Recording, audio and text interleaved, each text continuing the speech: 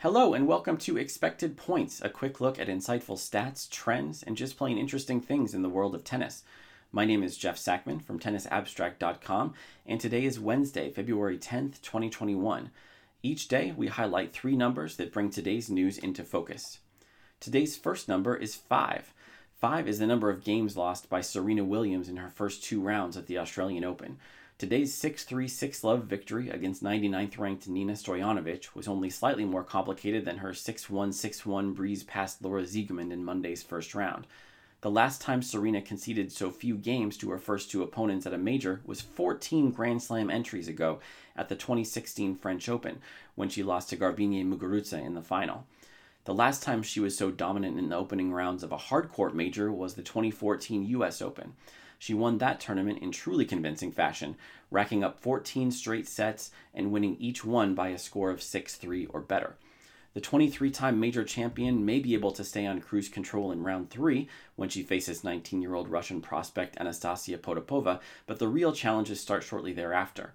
In the fourth round, she's likely to face heavy hitter Aryna Sabalenka, who rode a 15-match win streak from October to January, and the quarterfinals will likely bring a Grand Slam winner in either Iga Swiatek or Simona Halep, who narrowly escaped disaster today in a 2.5-hour battle with Ajla Tomljanovic.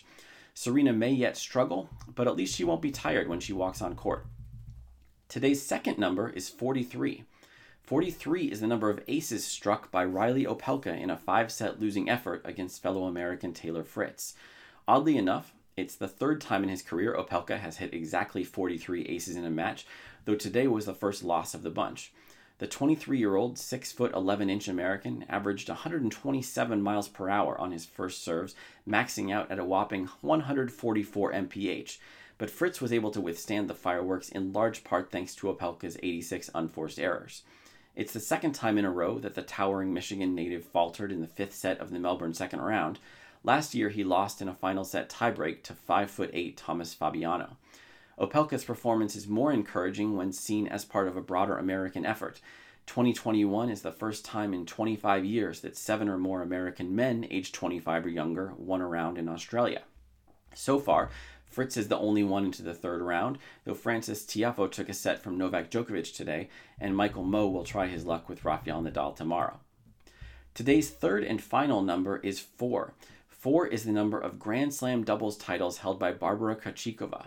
The fourth-seeded team of Krejcikova and Katerina Siniakova, who passed their first-round tests today in routine fashion against Anna Bogdan and Rebecca Peterson, won Roland Garros and Wimbledon back-to-back in 2018, giving Krejcikova the world number 1 ranking.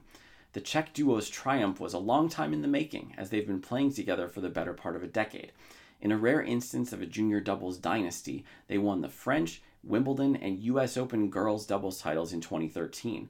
Krejcikova nearly secured a calendar Grand Slam that year, having reached the Australian Open junior doubles final, losing in a third-set super tiebreak with partner Alexandra Koreshvili, who peaked at 202nd in the adult doubles rankings.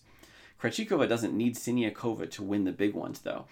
She's also the two-time defending mixed doubles champ in Melbourne, having won alongside Rajiv Ram in 2019 and with Nikola Mektic last year.